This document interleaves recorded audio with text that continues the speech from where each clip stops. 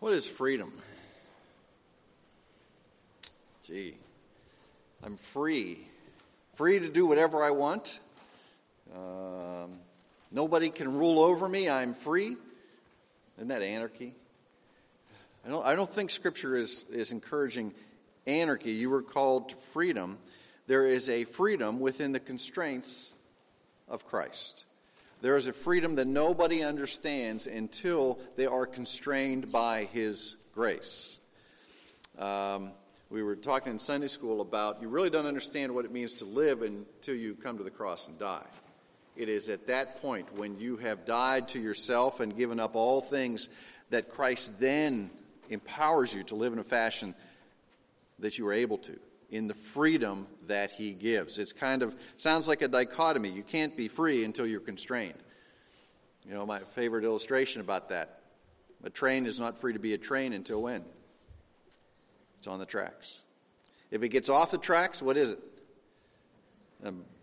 A wreck, okay, a piece of junk. But when it's on the tracks, it's free to be everything that it was created to be. When you are within the will of Christ, you are free to be all that He has created you to be. So let's pray.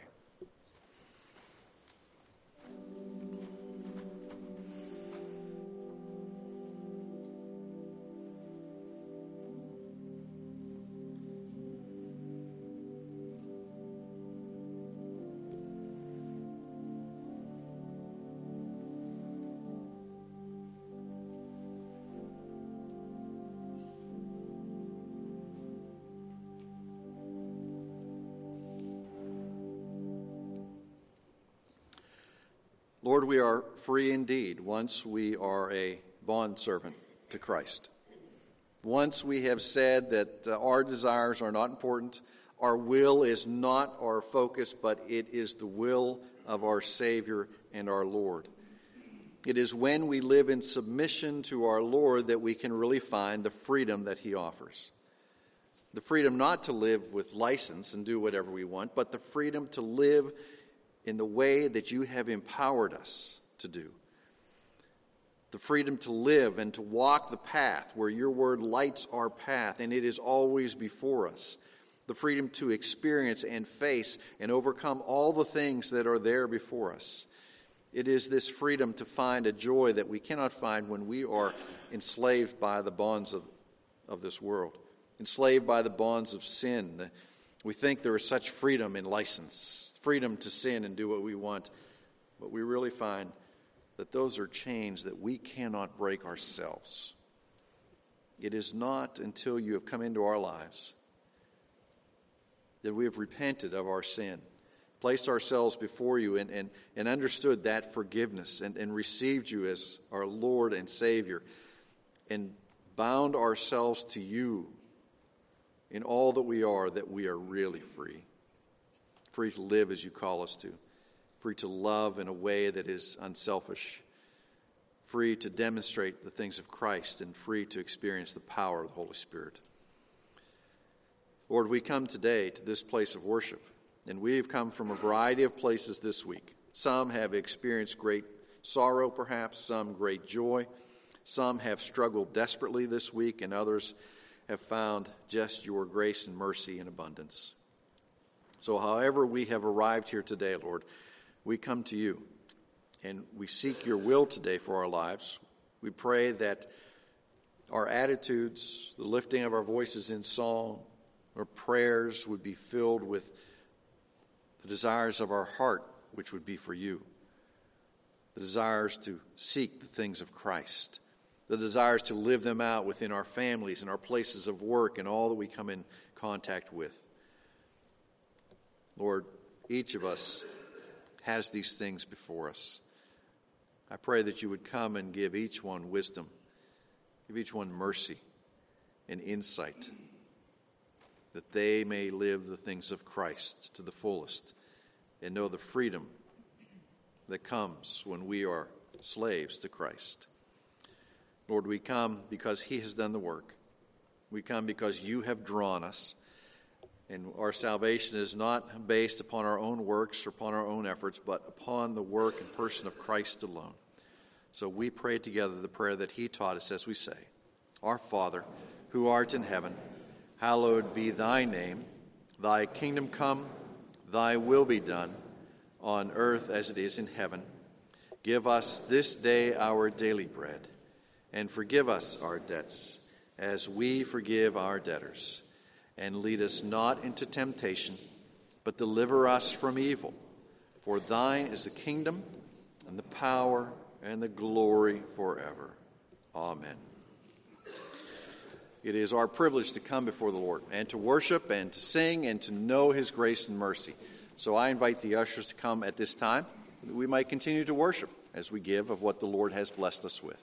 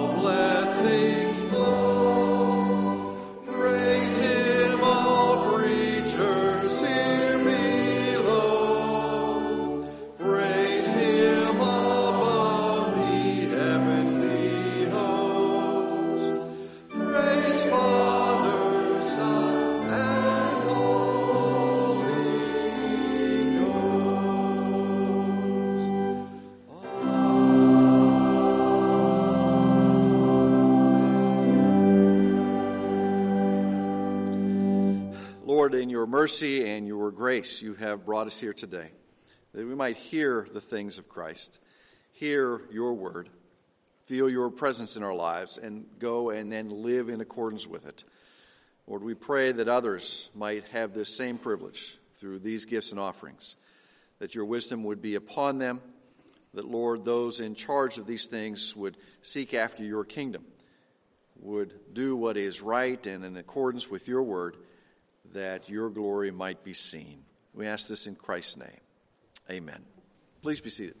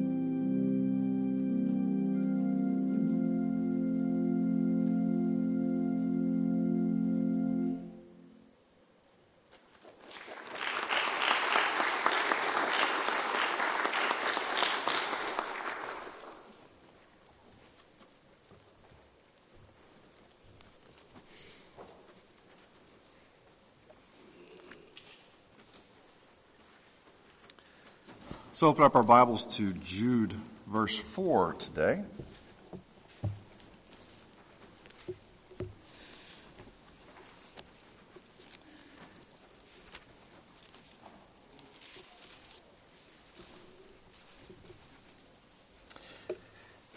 And I know this is bad, but yes, I did get my phone out here and look something up on the internet during the offering, because I want to have my facts right. Okay, this stems from Donald's and my conversation. So if I pull this out and reference it, you'll know that I couldn't remember it off the top of my head, so I had to look it up. Okay. We'll see how the Lord leads. If it comes to mind at the proper place, then we'll reference it. Now you're thinking, well, what in the world did he look up? Well, you have to wait and see. Jude, verse 4. And let's stand as we prepare to read the Word of God. Heavenly Father, come upon us that we might see your Word, we might know the truth, that it might penetrate all that we are, that through the power of your Holy Spirit, our eyes would be open and our minds sharpened to how we are to live these things out and seek out the truth. We ask in Christ's name. Amen. Now I'll read verses 1 through 4, but the verse today is for 4. Jude, a bondservant of Jesus Christ and brother of James, to those who are called, beloved in God the Father, and kept for Jesus Christ. May mercy and peace and love be multiplied to you.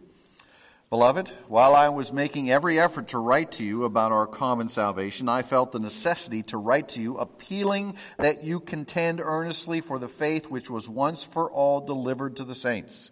Now, mark the beginning of verse 4 where it says beloved, and verse 3 where it says beloved, and verse 4. For certain persons have crept in unnoticed, those who were long before marked out for this condemnation, ungodly persons who turn the grace of our God into licentiousness and deny our only Master and Lord, Jesus Christ. This is God's inspired word for us today, so please be seated. Now, we won't deal with the one part that says we're long beforehand marked out for this condemnation. There are plenty of passages in the Old Testament that prophesy people like this who will come into the church and who will come in amongst God's chosen people and teach error and do terrible things, but their judgment has been foretold from generations ago. And as I said, there are many, many verses in the Old Testament that talk about this that the prophets point to.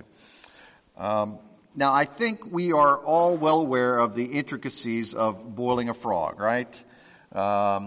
Now, why you would want to stain your good cookware with the perennial odor or taste of boiled frog is beyond me. I guess you could go get your neighbor's pot and borrow that and do it. But you know that to boil a frog, you put the frog in and you change the temperature slowly, okay? So that we understand the frog does not really notice the temperature. Its body adjusts to it, and before you know it, it has stayed in the pot and is boiled.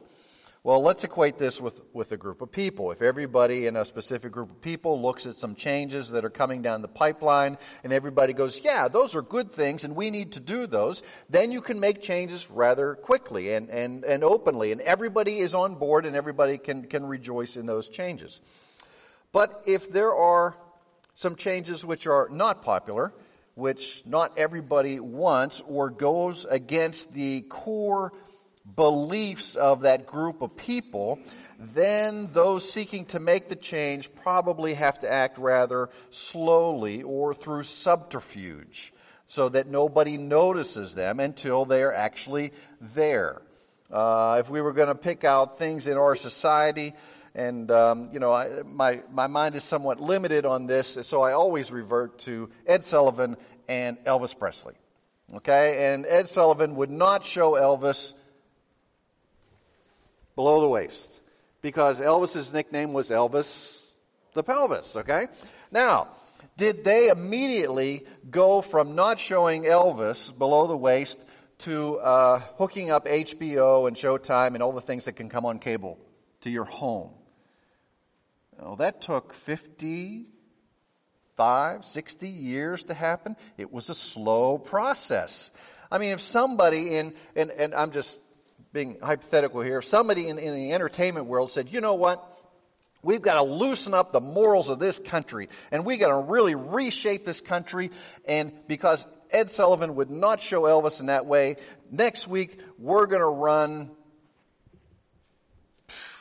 whatever on TV and show nudity and gratuitous violence and all this stuff and really shape the world. No, that's not the way that they would work. They would work slowly, okay? And it took 50-some years to get the stuff into our house that only used to be able to be found in the sleazy theaters in the rundown sections of the city.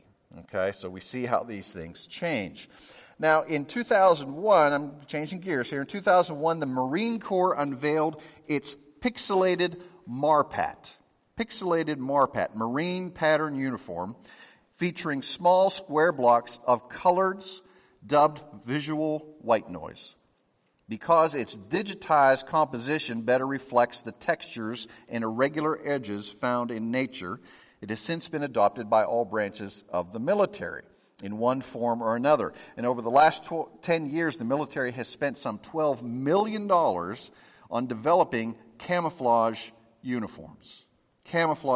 This does not count the development of things like stealth aircraft or stealth ships or how to camouflage a vehicle, things like that. Now, why spend all this money on camouflage? So you can creep in undetected. They want to be unseen. They want to blend in. And in a perfect world, you would not see them even though they stood right in front of you. Nature has things like this as well. There's a whole category of insects termed Phasmida. Phasmida. They are insects that look exactly like things within nature. You have things that look like sticks, things that look like thorns, things that look like bark, and things that look like leaves. Okay? Now, I'm guessing people left their car windows open. So if you're feeling this, you can just go right ahead and go close up your window if you need to, okay? I'm going to continue to talk. All right. So they do this so they can creep around unnoticed. So no enemy, no predator will be able to tell them from a stick. And Jude warns his audience that certain men have crept into the church unnoticed. And it is by this secret creeping that their real motives are revealed. If they were upfront and plain and had good things to do, then they would come in and proclaim those things. But because they have to creep in, they're there to do subterfuge. Now, Jude makes it clear that there's a distinction, as I said, between verse 3 and the beloved that he's writing to, and certain men in verse 4, those are the ones who are creeping in. They are adversaries of the godly. Galatians chapter 2, Paul calls them false brothers. 2 Peter 1, they are called false teachers.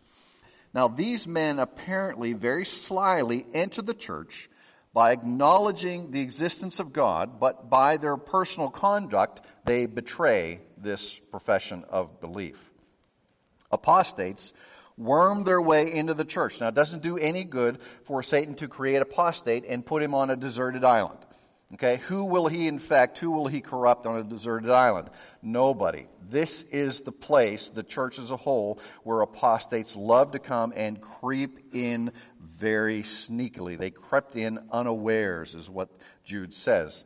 Their plan is to subtly infiltrate the church. Now, the Greek verb for creep is used only here in the New Testament. It's used no place else, and it's a very rare word, even in extra-biblical material, that has to do with cunning words and clever pleaders. Cunning words and clever pleaders. Now, I'm sorry for all my lawyer friends who are here, but this is almost always applied to lawyers and to those who go before judges and plead a case. Okay?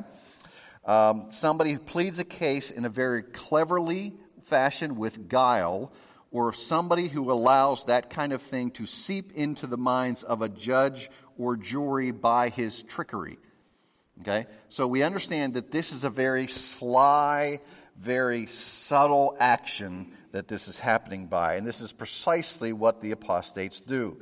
They secretly move into a church. They sow lies about Jesus Christ.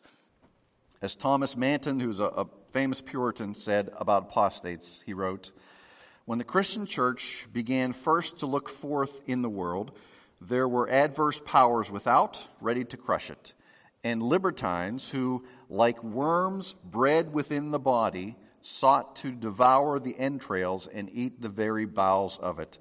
Now, when was the last time you used that kind of illustration in your daily conversation, okay? Oh, yeah, you're just like a worm that's in my body trying to eat my entrails.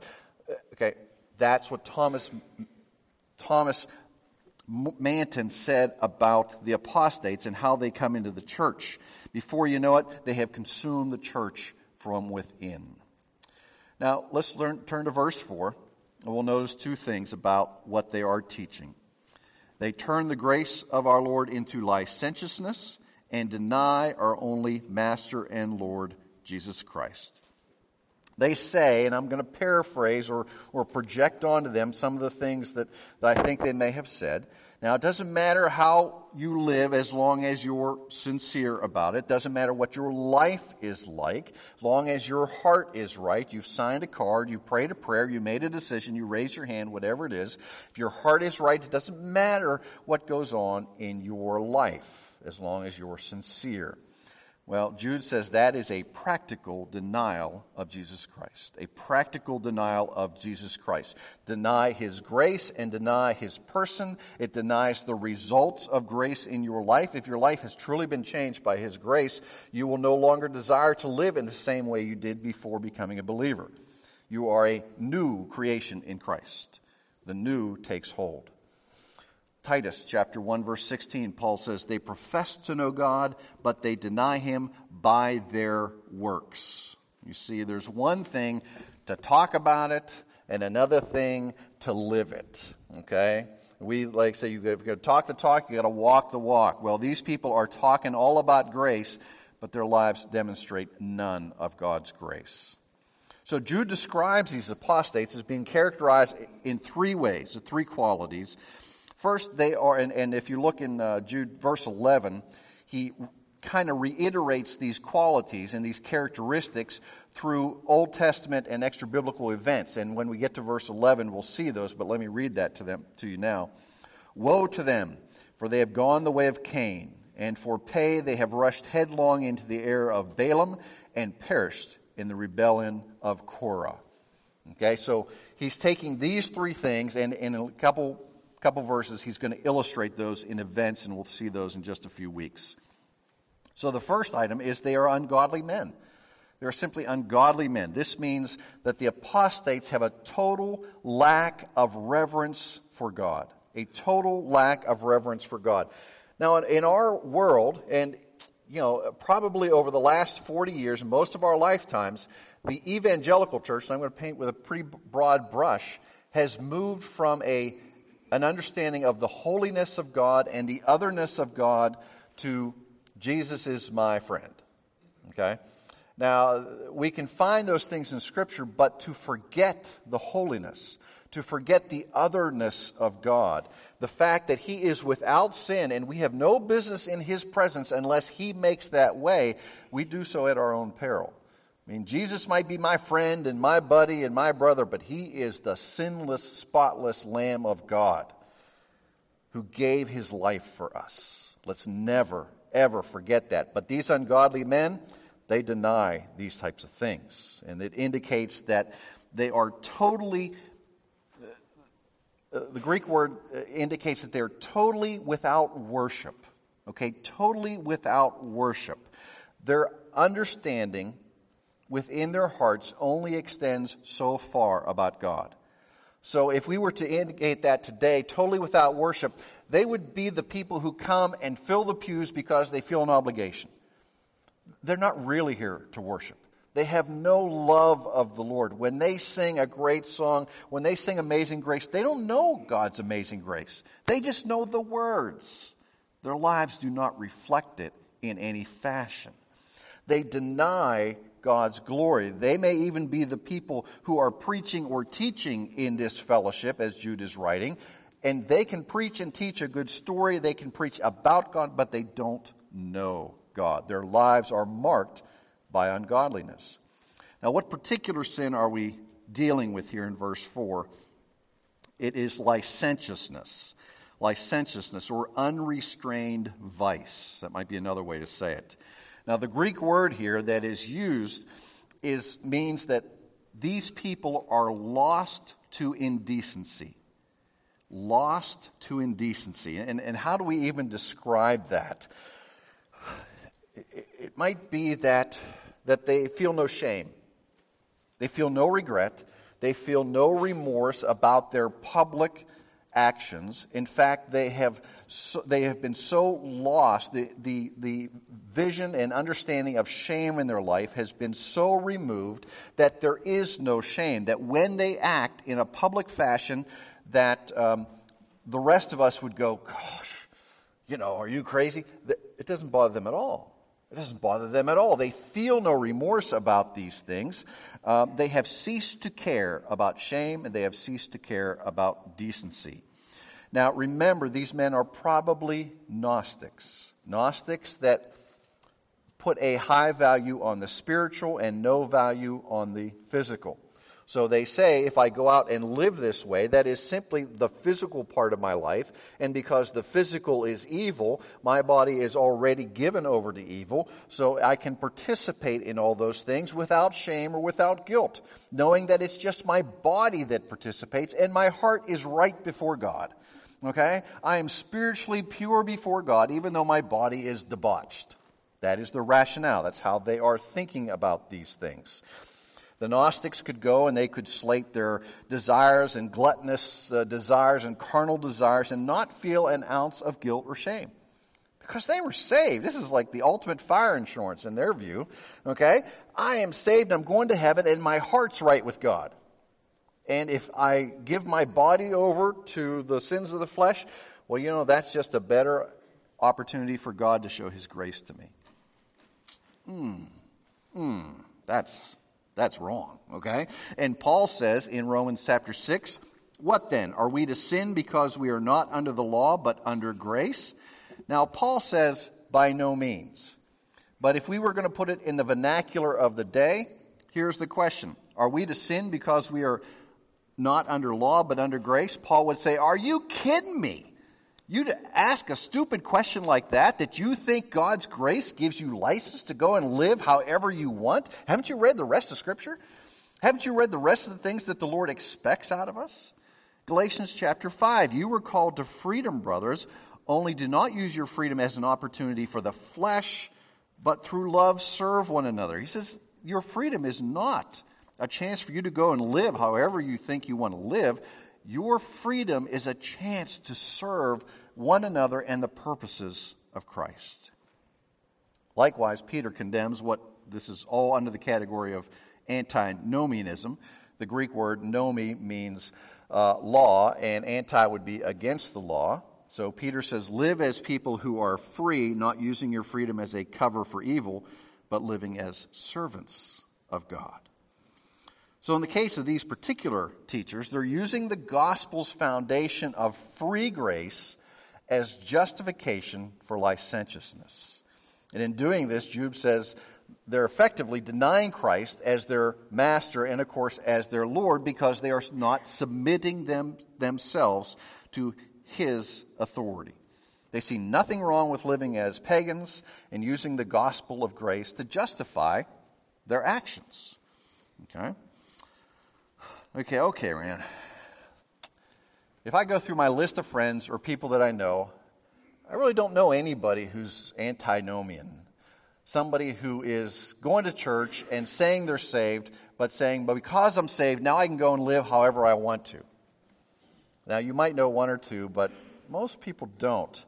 So I tried to find some examples within society and within our world that might help us see what Jude is talking about here and apply it in our world. Now, within the evangelical culture, mindset, you might say, there are things like emphasis and things like this on knowing God, an emphasis on going to heaven, an emphasis on being saved. And sometimes people exclude an emphasis on righteous living. Now, they might not exclude it totally. They just might exclude it as an emphasis. Well, I'm saved, okay, and I know Jesus in my heart. Well, how is it reflected in your life? I can talk about going to heaven. I can talk about God, but I don't ever have to apologize for what I say, okay? I don't ever have to apologize for what I do. Because, the Lord's going to forgive me, and yes, it was wrong, but, if we're believers, so you understand this, I make a mistake, and I don't have to come and seek your forgiveness. Or I don't have to apologize for stupid things I might post on Facebook about you or somebody else, okay? Or I never have to apologize to my spouse. Now, that's very wrong. I have freedom to shout about things and to talk about things that I have no clue about. I can be ignorant of the Bible or of Christian theology, even though I am commanded to consume God's Word. I can be ignorant, or I can live outside of the things of Christ because I'm a believer, whether that be in by the way that the Lord structures a relationship between a man and a woman, whether that's a relationship outside of marriage. God forgives me for these things, so I can go ahead and live them, and besides, who knows but me and the Lord? These things are wrong. These things are obviously wrong. I can be lazy concerning the philosophical or cultural movements that impact me as a believer, or can attempt to constrain me as a believer, or constrain Christianity. I don't have to know about those things. I don't have to be aware of them in our society. Okay, all I have to do is live in my own little bubble of me and God. Or I can be just as narcissistic and shallow and accommodating and situational as the surrounding culture. Okay, I can look just like them, but I'm a Christian, so God forgives me. See, this is how I kind of see the potential for antinomianism in our world today. So in order to justify this type of understanding or this type of living, somebody who wants to live this way has to work very hard and redefine some of the terms that we use. In fact, they have to redefine many of the terms we use. They have to redefine those things that would cause them to be concerned about their life.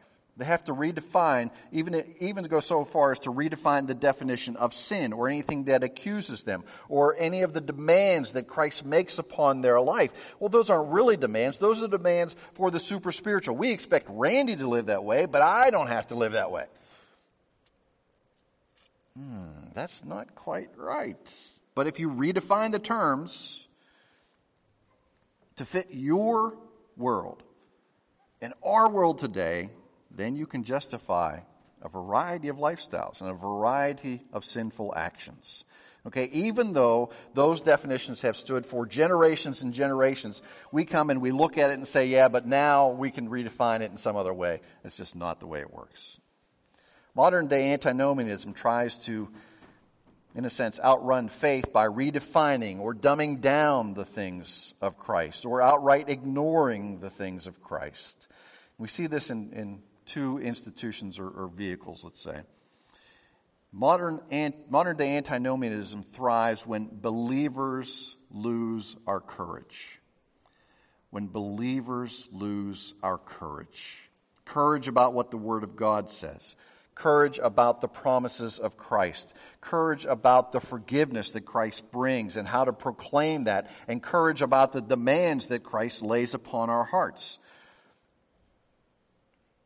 Grace is given to us not just to save us, but so that our lives will be different, that our lives will be a testimony to the things of Christ each and every day.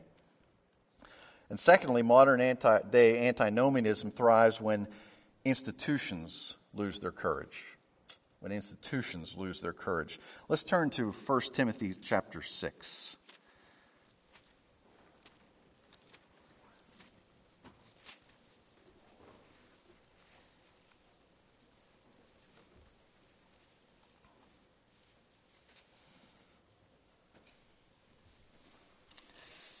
Paul warns us about this in two passages, and we'll look at both briefly, 1 Timothy and then 2 Timothy. 1 Timothy chapter 6, verse 3.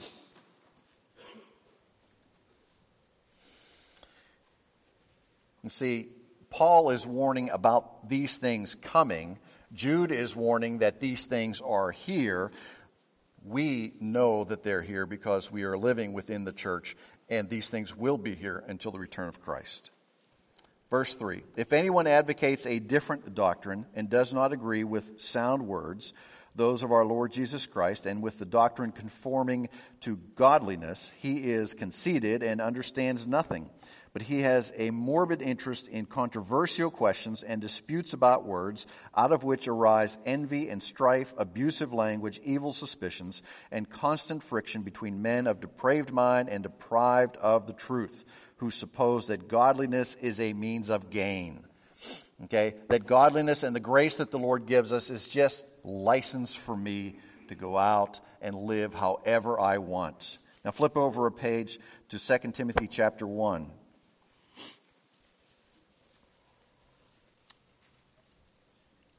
Paul says, Timothy, these words are going to come to you in a proper fashion. You have to cling to these words.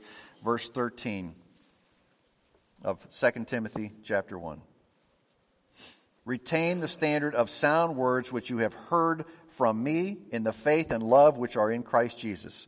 Guard through the Holy Spirit who dwells in us the treasure which has been entrusted to you. This is the doctrine. This is the Word of God. And Paul says it is a treasure, Timothy. You have to care for it. You have to nurture it. You have to teach what is true and what is right. Now, the great problem that we face is that institutions don't always cling to that. Now, Dan is in the midst of theological education. Okay? He takes online classes at Reformed Theological Seminary. We don't have to worry about RTS. It is solid.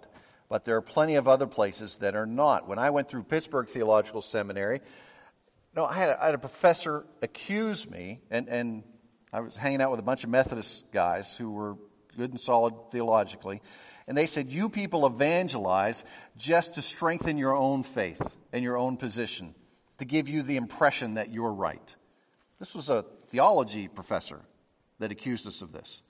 And I turned to my Methodist buddies and I said, are you going to respond to that? And they were so dry, they said, doesn't even worth a response.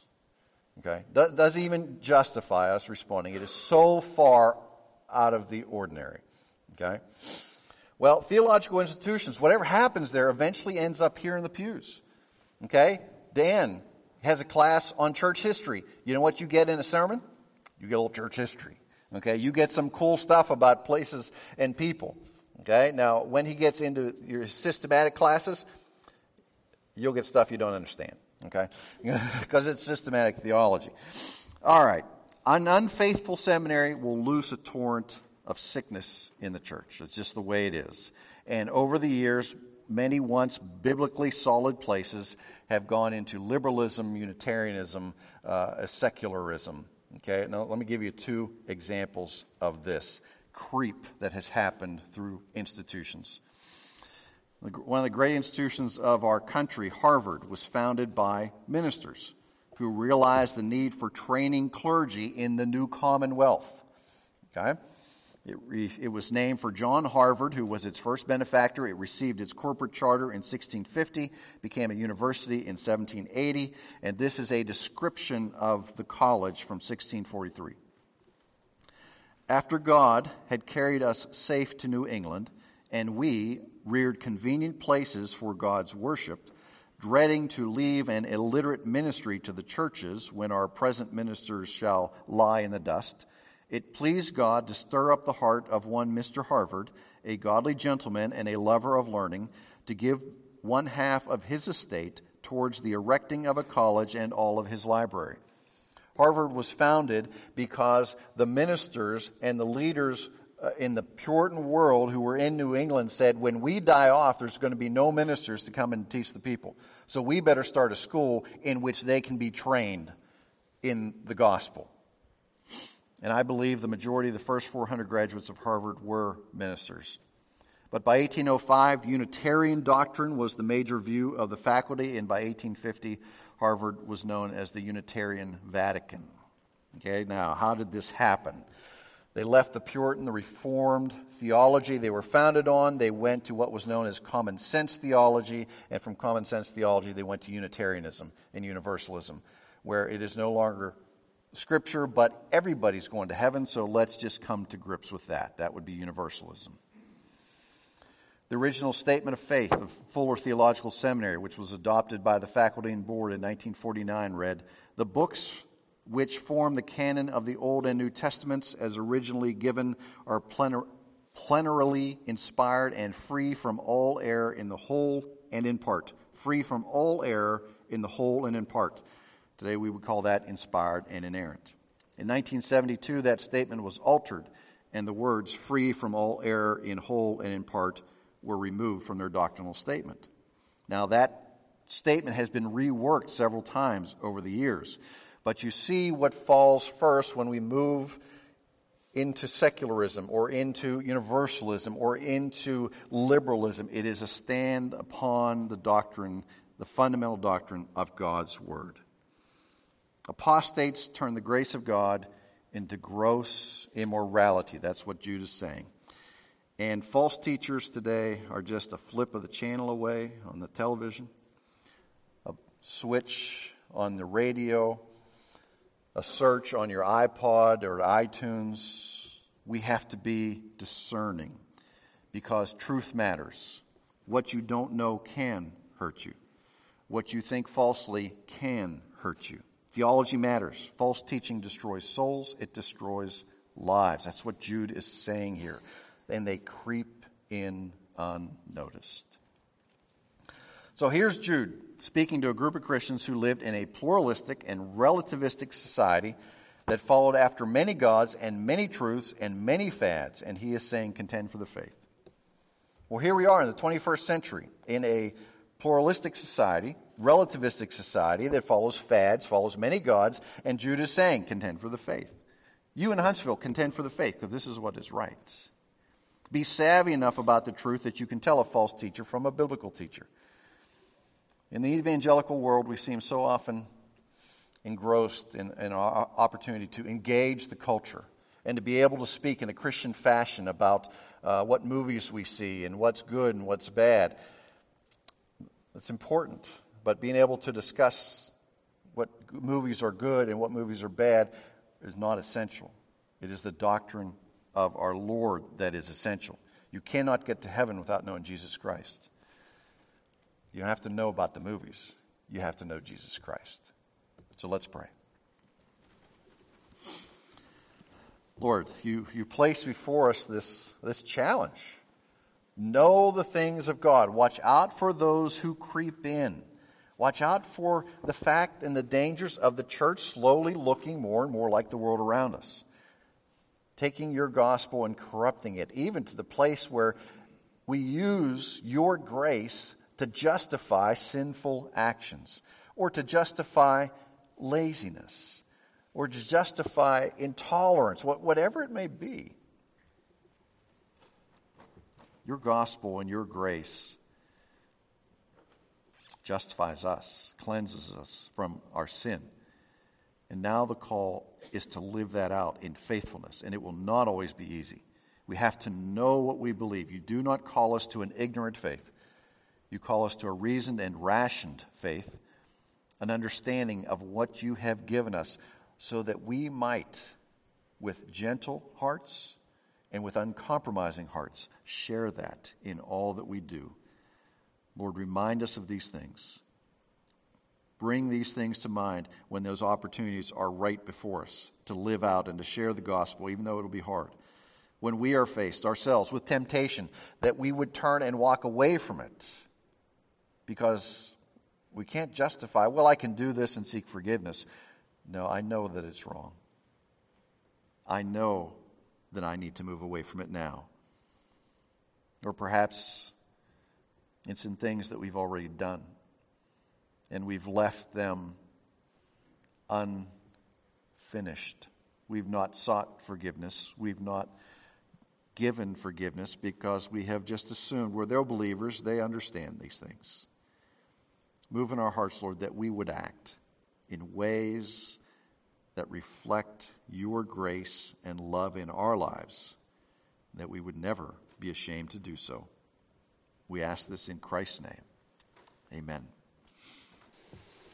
Lord, might we never forget your grace and mercy to us, and even the agony of Christ that has paid this price for our sin. Might we reflect this in how we live. Might we reflect this in the words that we say, in the forgiveness that we extend to one another, and also, Lord, in the watchfulness that we exercise over the teaching of your word, that we might fill our hearts and our minds with the truth, and that it would flow from all that we say and do. Lord, send us out that we might be the salt and the light that you call us to. In Christ's name, amen.